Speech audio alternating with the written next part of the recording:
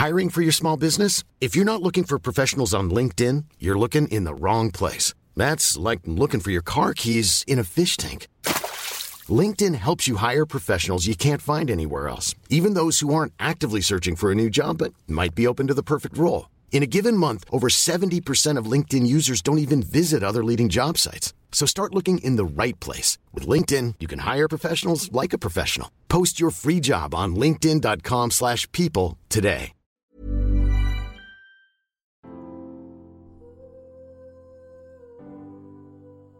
Welcome to the Happy Mama Movement podcast. I'm Amy Taylor-Kabaz, mama of 3, author and creator of Mama Rising.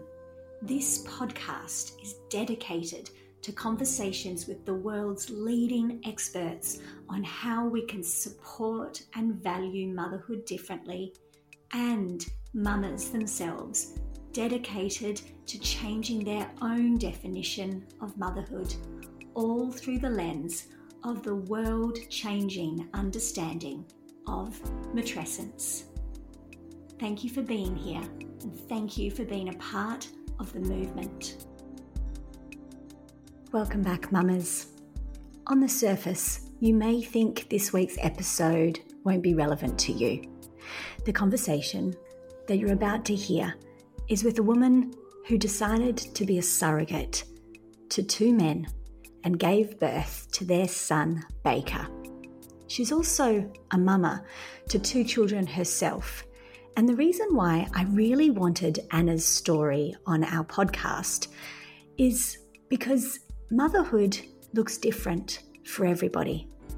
Matrescence is an experience of the transformation of becoming a mother and giving birth, whether that is as a surrogate, as an adopted mother, through IVF, or in heterosexual couples. I want our conversations on this podcast to explore and understand all experiences of matrescence. All experiences show us that in many ways we are the same. In many ways, the questions we ask, the experiences we go through, and as you'll hear from Anna's story, the experiences of the body, of the mind, of the hormones, and of the process are so similar. Anna McKie is, as I said, a surrogate mama.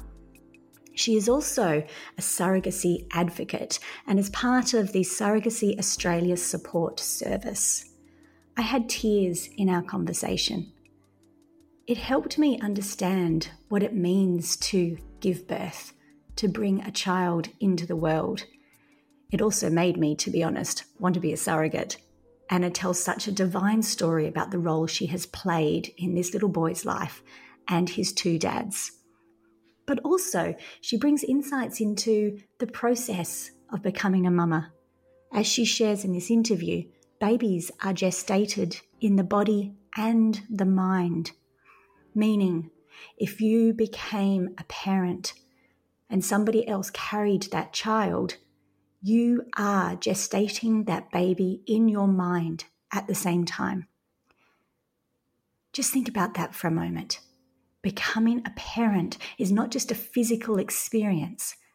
It's also something that happens in our mind, in our soul, in our identity. And that is a conversation I think that is relevant to all of us. I would love to hear your thoughts on this episode and conversation with Anna, so please let both of us know after you listen. But for now, as always, enjoy. Anna, I am so looking forward to this conversation. Thank you for saying yes and coming on the podcast, and welcome. Thank you. Thank you for having me. I'm excited to have this conversation too. As I said in the introduction, this is both an incredibly exciting conversation to look at motherhood, pregnancy, birth, and surrogacy in a different way. But also, I really want to learn more about this. I want this to be both a really interesting and exciting insight into matrescence, and also a way for so many of us to understand more about how surrogacy works and also the experience of being a surrogate. So Could you just start by telling us your path to being the surrogate for Baker? Sure. So I'm 38 years old, in Adelaide, married with 2 kids, and they're currently 5 and 7. And I guess, why did I want to be a surrogate? I enjoyed being pregnant and giving birth. That's one of the main reasons I list. And I wanted a chance to do that again, but not raise any more little humans. I so get that. Get that. Thank you for your honesty. Yeah, that's it. 2 was fine for us. So I've also been an egg donor 3 times, so I was happy to help other people have children. But yes, 2 was fine for us. But I did a hypnobirthing course in my second pregnancy, and we had a planned home water hypnobirth. And within half an hour of having birthed my son, Ewan, I'm like, yeah, I did that. I want to do that again. It was so empowering.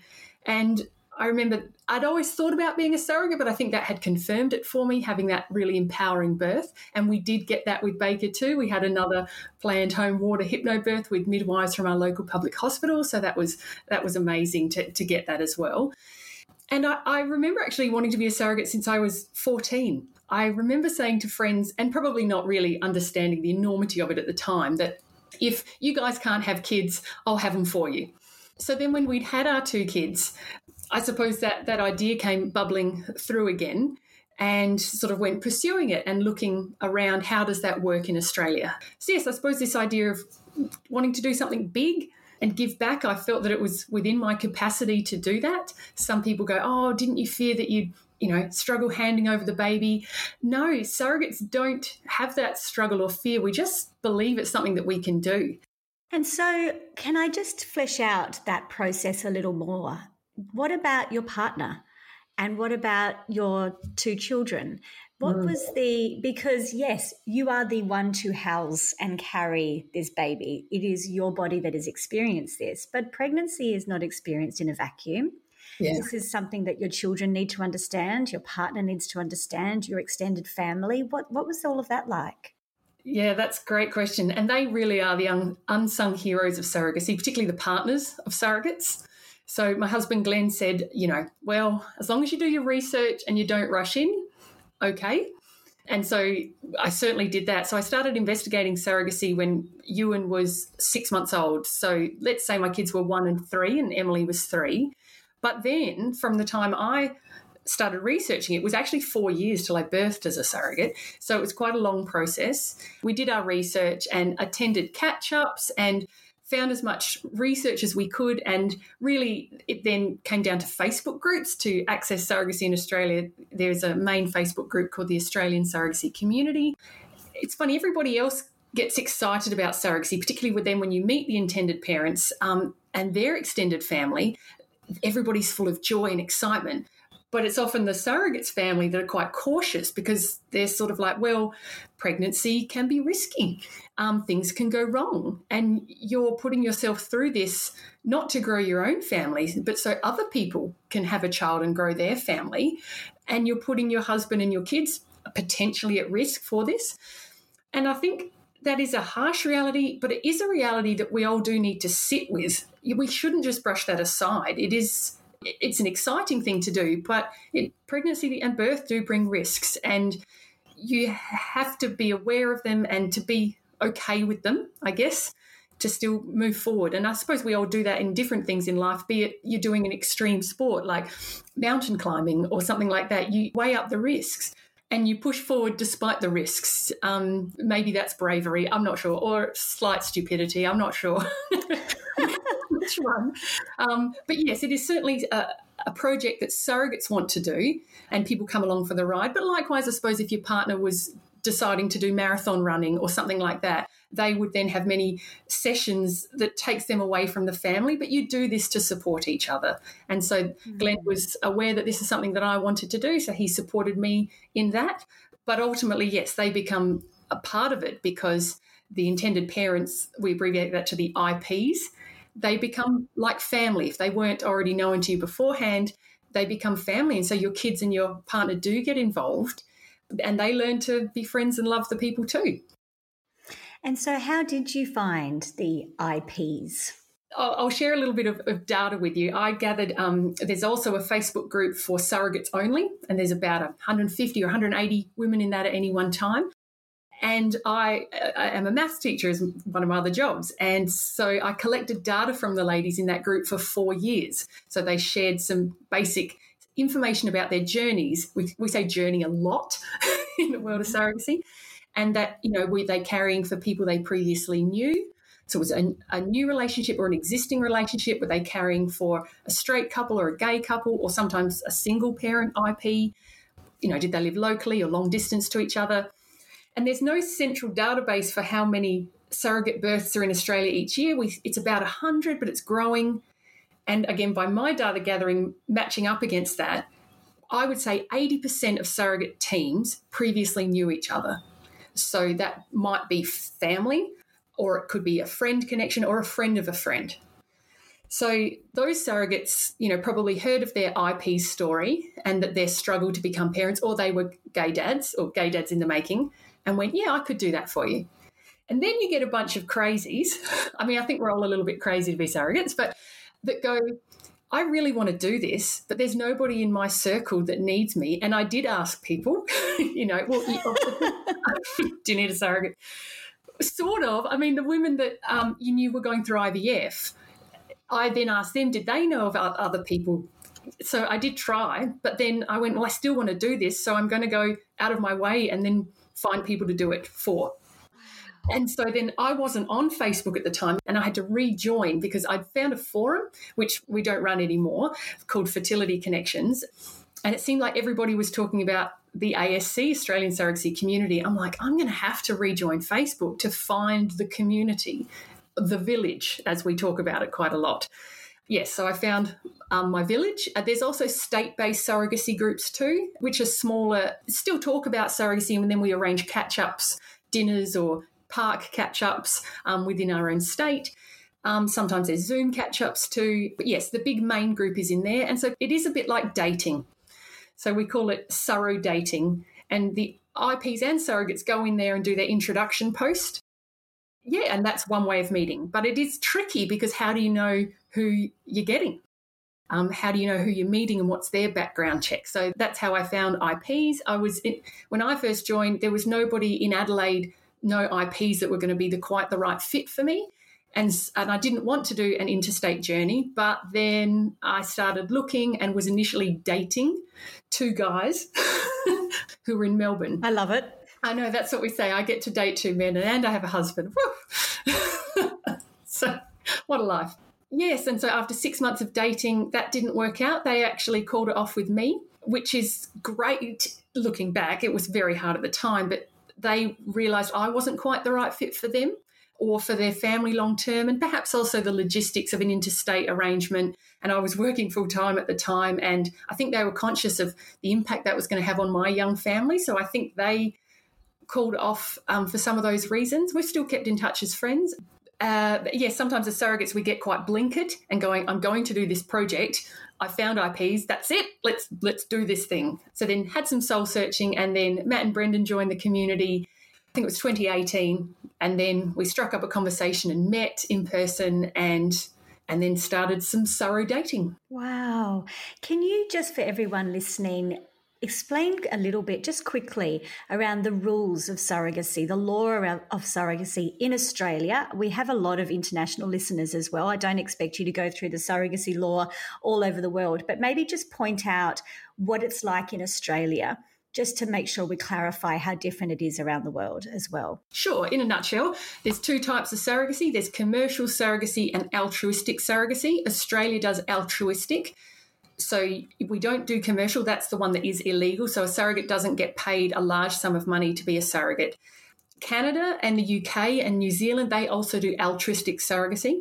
And some Aussies can engage with those countries, but they have agencies to help make it happen.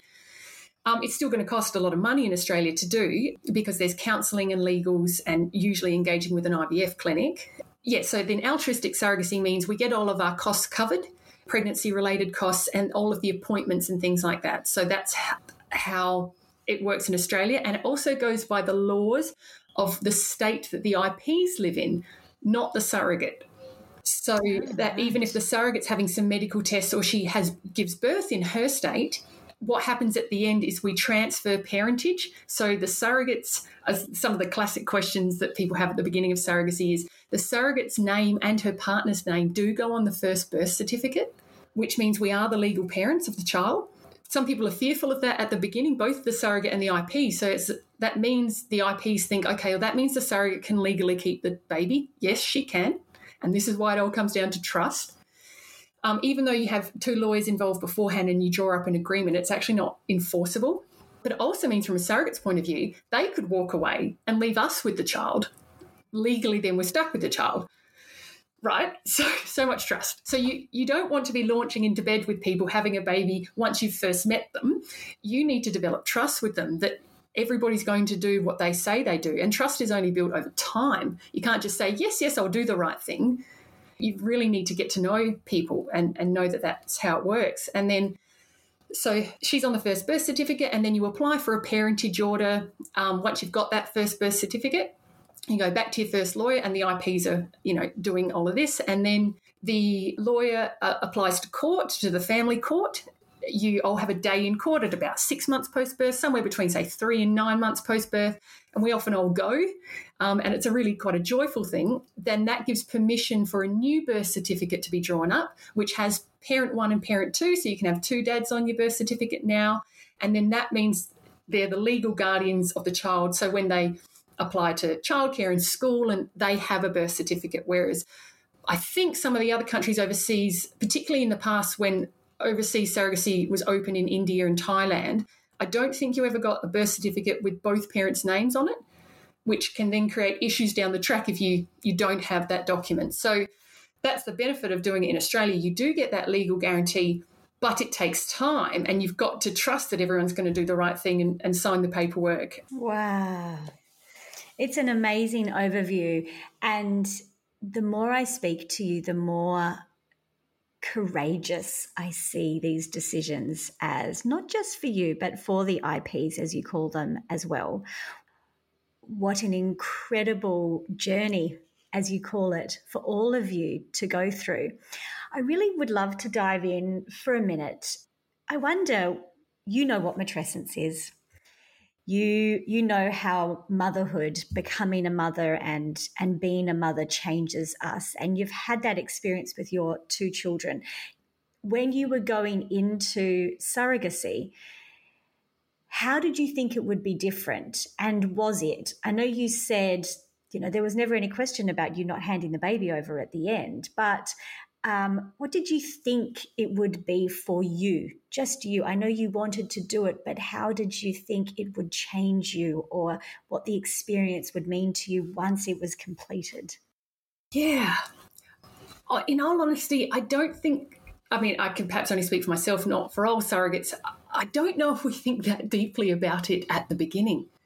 I think we're excited by this thing that we want to do, and we perhaps don't appreciate the enormity at the beginning of what it is we're going to do, particularly the 4th trimester and those 3 months post-birth. And I am somebody that got slammed with postnatal depression this time around.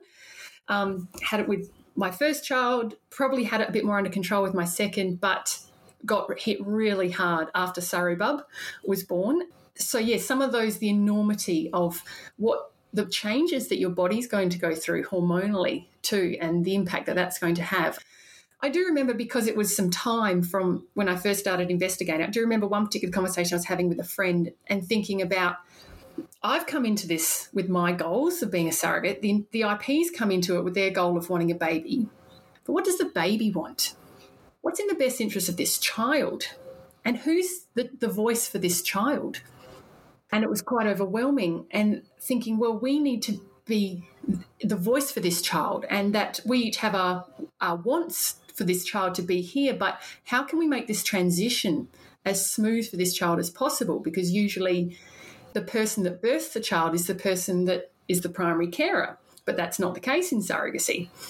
And so how can we make that transition for the baby smooth, so it's not a Band-Aid, quick out from the surrogate, off to the parents, whereas, I might have been the only thing, the main thing that child knew, my noises, my smells, my children's noises. I was the thing that was used to.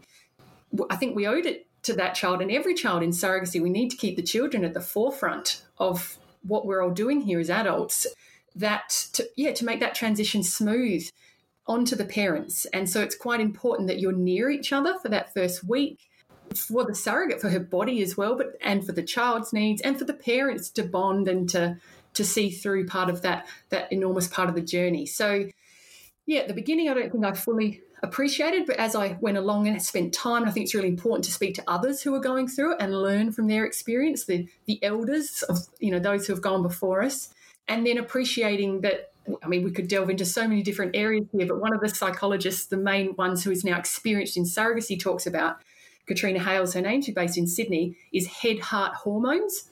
And as I was looking up, sort of the meaning of matrescence this morning again, it's all of those changes that you go through. How would you, just in case anyone from the surrogacy community is listening and they haven't heard of matrescence, how is it physiological? What changes is it defined as?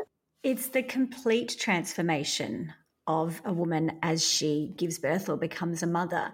And it involves all areas of her life. There is not one area of her life that is not untouched. So when I teach it and talk about it, we talk about the changes culturally in your community, in your body, in your brain, in your finances, in your passions, in your relationships. Every single thing, when you go through this, it's like a portal. When you come out the other side, you are never the same person.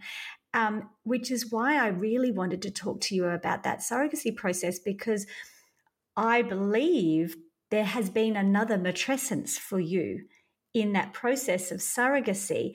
And sure, your body may return back to not being that mother of that child anymore, but all those other areas have changed again. The way you view the world, the way your community views you and your community and you feel about them, what you want to do in this world, all of that has transformed through that experience. And you would agree with that, right? Absolutely. And as we were briefly talking about beforehand, as I was thinking about that perhaps in some ways the matrescence as well, and that word it comes from you have adolescence, haven't you? And that's a hormonal shift that people would understand. If matrescence is the one into motherhood, perhaps it's also into parenthood, that matrescence traditionally perhaps might be the birthing person is also the primary carer. But in surrogacy, perhaps some of those life changes that happen in two people, that the primary carer, and some of your listeners might be a mother and they've birthed their first child, but they perhaps are not able to have a second without the need of a surrogate. How do you, prepare for a child? There was another psychologist called Sarah Jane Duray, and she's in Melbourne. And she is a psychologist and also specialises in surrogacy as well now. And she's a mum herself through surrogacy twice. And she mentions that babies are gestated in the body as well as the mind. So I think that's pretty powerful. I love that. And I have women in my community who are adoptive mothers, in my training, who are starting to talk about matrescence in adoptive mothers. This is an area of research we don't know enough about. At the moment, it's still very anecdotal, and this is what's so exciting about this, is that we have this opportunity to really study the process of becoming a parent, a carer, a mother, a father. And of course, I love the way that that psychologist has described this gestation of both in the body and in the mind, because it does acknowledge that becoming a parent, or even just pregnancy and birthing, is never just a physical experience. It's an identity experience. It's a mind experience. It's a community experience. That's why I asked but what about your husband and your kids and your family? Because these things don't happen only to you and only to your body. And in a traditional hetero relationship, the father is never the one that carries and births the child, yet they go through changes, in their lifestyle as well. And so I remember Brendan, he's the primary carer, the main stay-at-home dad. One thing he was worried about was, am I going to bond with my child because I didn't birth them? And another fear of his was, yes, you might have a monitor, like a video or a sound monitor, but if my baby's crying in the middle of the night, am I going to sleep through it? Am I going to hear it? Is it the amygdala or something that grows as you become the primary carer. And it turns out that can grow even if you didn't birth the child, that you can still develop a heightened sense of awareness for a little person that is in need of you. And once he found that out, that put him more at ease, going, yes, my body will learn to be connected to this person. I will be attached to them, even if I didn't birth them. That's right. That's right. And research is showing that, as I've said a number of times in my training and in my podcast, we need people out there researching putrescence, or whatever other term we want to name it, because this isn't just a female experience. But research shows that the father or the non-birthing parent, if they are at home connected and really bonding in those first few months with that child, their brain will change too. But the problem is in our current culture is that the non-birthing parent or the non-primary caregiver gets maybe a week off work and then goes back. And so the changes in that parent's brain is often a lot slower because they're not in this little cocoon of allowing those massive changes to happen within their body, let alone then all of the big questions that come, like, how will I parent? Who am I now? What does this mean? All of those bigger things. So, Anna, we could talk for days. And I would really love, in my training, in my Mama Rising training, which is training women to speak and teach about matrescence, perhaps we could have like a masterclass in there one day, really, if anybody wants to focus on this. But if I could just sink back down into your experience, when you said that fourth trimester period and how important that is, and almost how not unprepared, but how much you hadn't thought into that time, and then you did experience postnatal depression. What did that fourth trimester look like? Do surrogates feed the baby? Is there a conversation around when does that happen or how? And what was your experience of that? And how do you think we should be doing it? Again, got another hour? Right. Yes, I know. Yeah, great questions. Let me just sidetrack first and just mention one story about the bond, which then connects to the feeding as well. So every team will work that out differently. Again, by my data gathering, about 1/3 of surrogates don't provide any colostrum or milk, so they stop their milk coming in. About 1/3 might do it for a short period of time. They might either hand express some colostrum beforehand or maybe do some initial feeds, or if people are in a hospital, for those few days that you might be in hospital together, she might do that. And then some of us, maybe another 1/3, do it, establish a milk supply and do express. So I expressed milk for 9 weeks, I think I got to. So that was, again, something I wanted to do for my own body in recovery and for Baker to give him, a good start in life. One thing that we did was sort of one of my deals, so to speak, is that even though we live in Adelaide and we're only 35 minutes apart, I learnt from another team of a technique that they did, and the boys had an Airbnb 5 minutes from my house for a week post-birth. Katrina talks about this head-heart hormones, that this adjustment that our bodies are going through, that your bodies often don't get the memo that this baby, where it is. I wonder if there are some parallels to perhaps women who have stillbirths, because from my body's point of view, the baby's not with me. Where is it? It's searching for it. Whereas my head and my heart know, no, it's loved. Baker's loved and cared for. He's in a house. He's being fed. I know that. But then when you catch up and see the baby and have a cuddle, often you can feel this relaxation kick in where you go, that's the baby. It's safe. It's fine. And so we can help our bodies in that way by having frequent cuddles and having sort of an open door policy that, but not just that you can get cuddles at any time, but scheduling them in is really important. So every team will be different, but for me, it was important to establish a milk supply. And to do that, I decided that I wanted to do a lot of direct feeding in the first 3 days to help bring that in for the colostrum. So I did hand express some colostrum as well, which I hadn't done before. I was super proud of the liquid gold there. And so that meant the dads could give him some of those early feeds from syringes, but I still did a lot of feed. So you think about the logistics of that. If you want to do nearly every feed for the first few days, you have to be a doorway apart. And they did. They stayed at our house for the first 2 nights. And so, but we got, that comfortable with each other that we were fine with that. So they were a doorway apart. And then at the Airbnb, I went and stayed with them for a night. And again, logistics here. It was the end of term 3, going into school holidays. So Glenn, managing the house here with the kids. And then once my milk supply was in, I would see them a few times a day. So when he would wake up in the morning, they'd give me a call. They're like, he's ready for a feed. I'm like, I'll be there in 5 minutes. So we combined like milk delivery and Uber, and we called me Boober. I became Auntie Boober. So, yes. And particularly then when I was expressing milk later on and freezing it and bringing it down, it was Boober delivery. So... What an amazing experience. So we did that. And so then I would, for the week that they were near us, I would, whenever we were together and he needed a feed, and if everyone still felt comfortable with that, we'd just pop him on for a feed. And then they'd give him a bottle in between, which was either express breast milk. Obviously, he moved to formula at some point as well. And then fed him once a day in the next week. And then, we weaned off. I think I did his last direct feed when he was maybe 4 weeks old. But it was amazing that this kid could have 4 days in between having a feed from the breast and have bottles, and he just latched back on. So they're smart, these little ones. But yes, I had a moment where, again, this bonding, how would he go? And there was one time when I was up at the Airbnb, maybe he was about 4 or 5 days old, and I'd fed him, and the dads were doing things, either chatting to me or getting on with, tidying up while they had a moment, because they didn't have to feed him. I was feeding him. So I got my moment to have time and talk to him and cuddles and look at him. Then I'd try and burp him. And I remember this one time I couldn't get the burp out of him, or maybe I had and he was still fussy.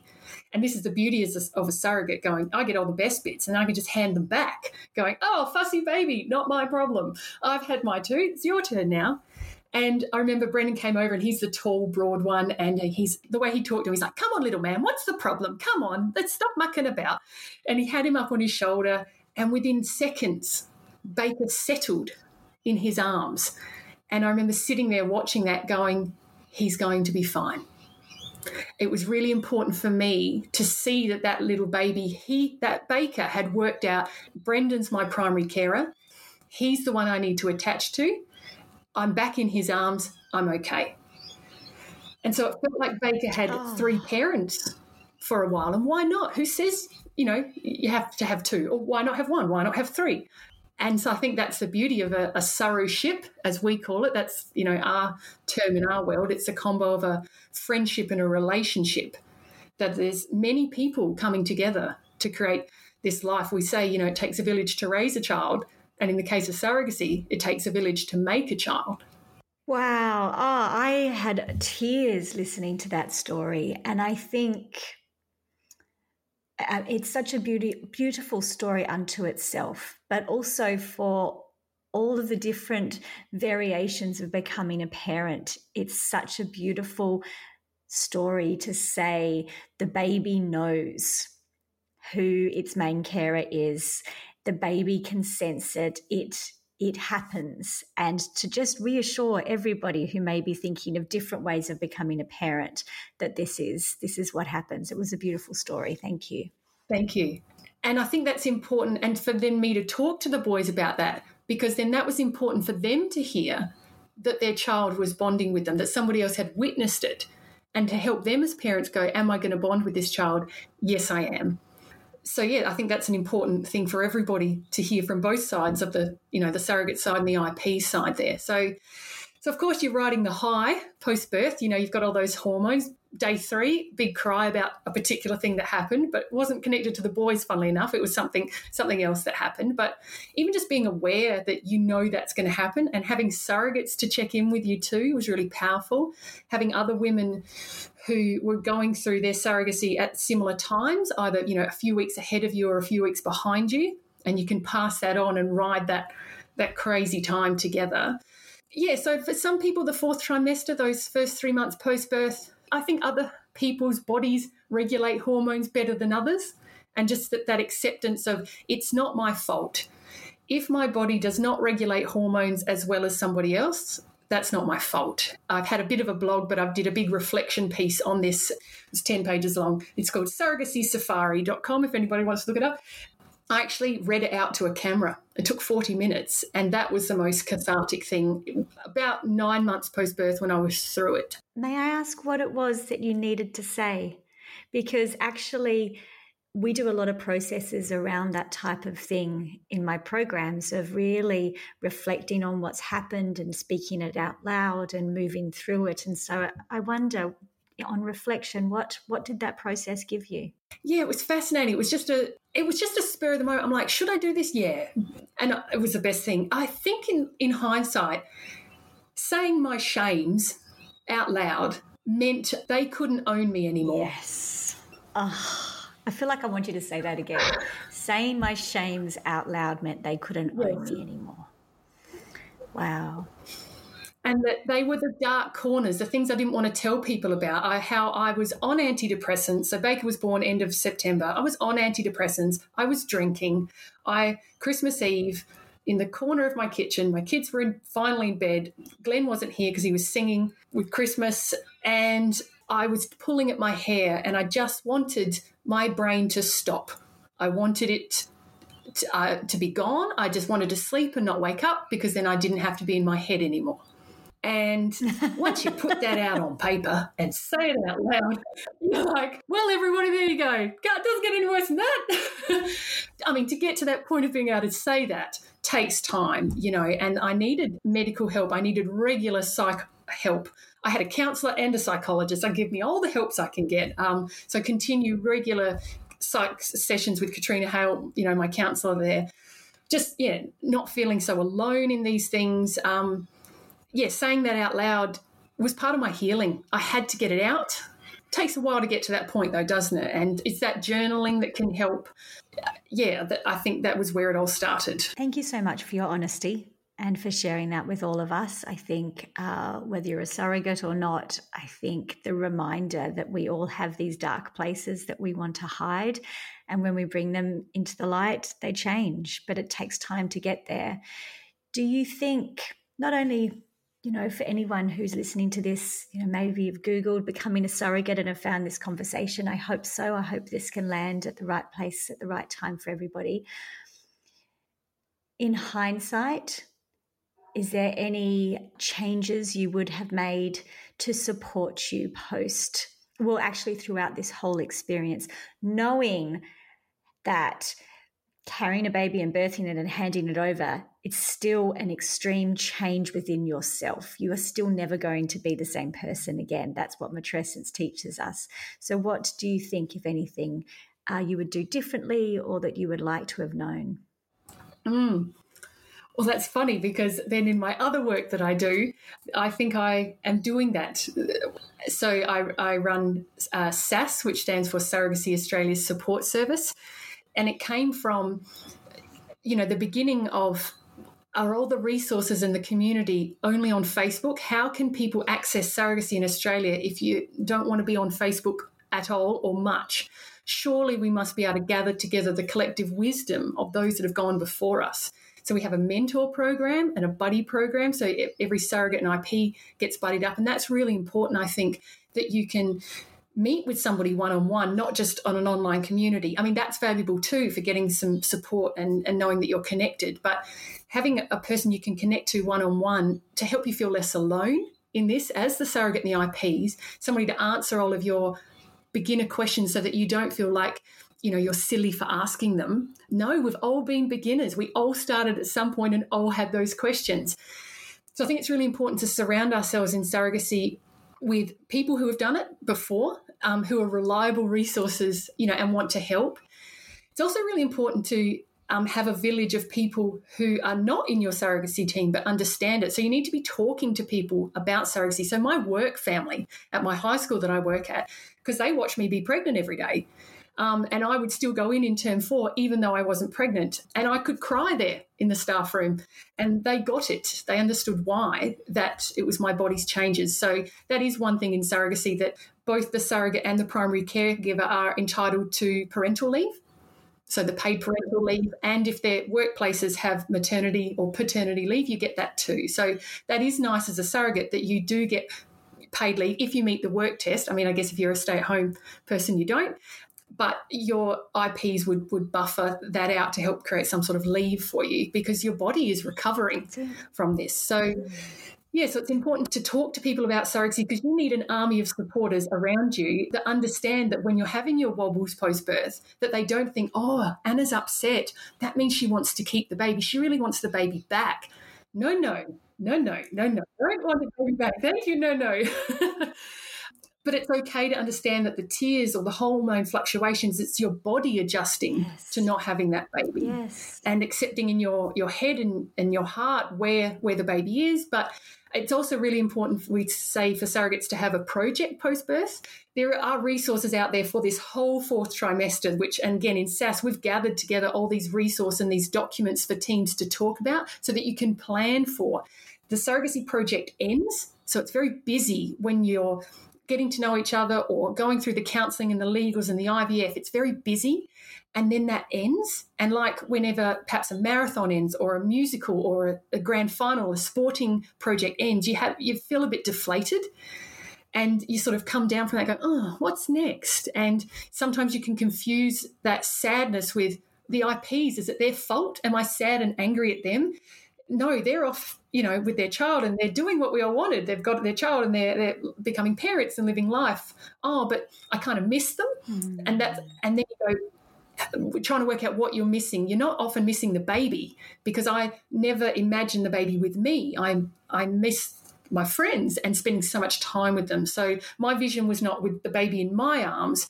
It was the baby over there in their arms. That was our vision. So yeah, having people that you can talk about in that 4th trimester for surrogates, have a project, something that you're going to do in that leave. Might be planning a family holiday, COVID restrictions pending, of course, some travel or building something so that you can feel like you did something with your leave and you can find yourself again. Wow. Find what's your next project going to be in life that you've just shared your body. It could be some physical recovery to get your body, but slowly. Even here I am, 12 months post-birth here and still haven't quite lost all the baby weight. But, that's not unreasonable, is it? But the surrogates, it's very hard to go when you go out to the shops and you've got a body that looks like you've had a baby, but you have no baby in your arms to show for it. Yes. You're very conscious that you should recover much faster because you don't have a baby to go, oh, so it's complex. It is so complex. You have done such a wonderful job navigating it all for us. Thank you so much. Wow. Thank you. I have to say there's a part of me that wants to be a surrogate now because I'm like, what an amazing thing to do. I don't think my body would be able to do it. It struggled with my 3rd pregnancy, let alone having another one. Yes, because I'll just say on that you get older every time you have, so they do get harder. But do you know what? And it doesn't mean that everybody has to be a surrogate, but I believe we change the world one conversation at a time. And so by having this opportunity to have this conversation with you, you don't have to be a surrogate, but it means more people are talking about surrogacy. It means that it's becoming more normal in Australia. And so that these babies that are born from surrogacy, when they go to school, this is one of my passions and my vision, that they have a family that looks like their family. Okay, you might have 2 parents live in the same house. You might have 2 loving parents who live in different houses, and sometimes you're with one parent, sometimes you're with another.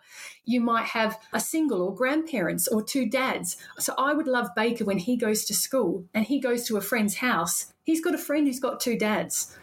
And so by the more we talk about surrogacy and get more people doing it with the support, then I think, for these children born from surrogacy, it helps to normalise that experience for them too. And for us that are going through it as surrogates and IPs, more people just understand about surrogacy and come with questions that are, a little bit more educated and can support you through it and not without judgment. Oh, absolutely. Well, I hold that vision with you. That would be a wonderful world where all of these different ways of becoming a parent and being a parent are accepted and that our kids know the most important thing is that they're loved. Amazing. In the show notes, we're going to include all of the references and all of the details that you shared in this beautiful interview. Anna, I am incredibly grateful, and I know that this conversation will not only help those who do want to become a surrogate or an IP, but also just all of us better understand this. Thank you so much for explaining it so beautifully. Thank you, Amy. And having followed your work for a few years, it's such an honour to be here and to speak with you today. Thank you. Thank you. I feel very privileged to be able to explore motherhood, parenthood, and matrescence in so many different ways on this podcast with you. I want this to be an inclusive conversation that values parenthood differently in our world. As Anna beautifully described, the more conversations we can have about the many and beautiful ways of bringing children into this world, the more those children will feel supported in their classrooms.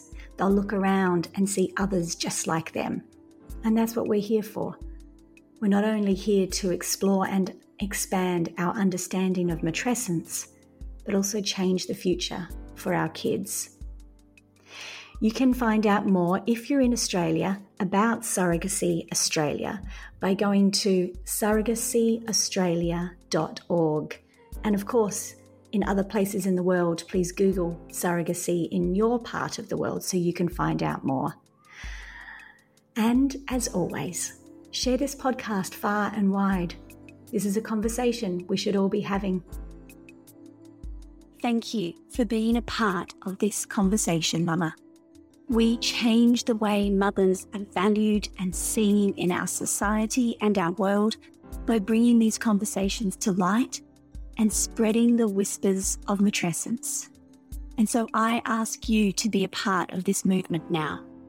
Speak to others around you about matrescence, about your experience of motherhood. Let's bring it to light together.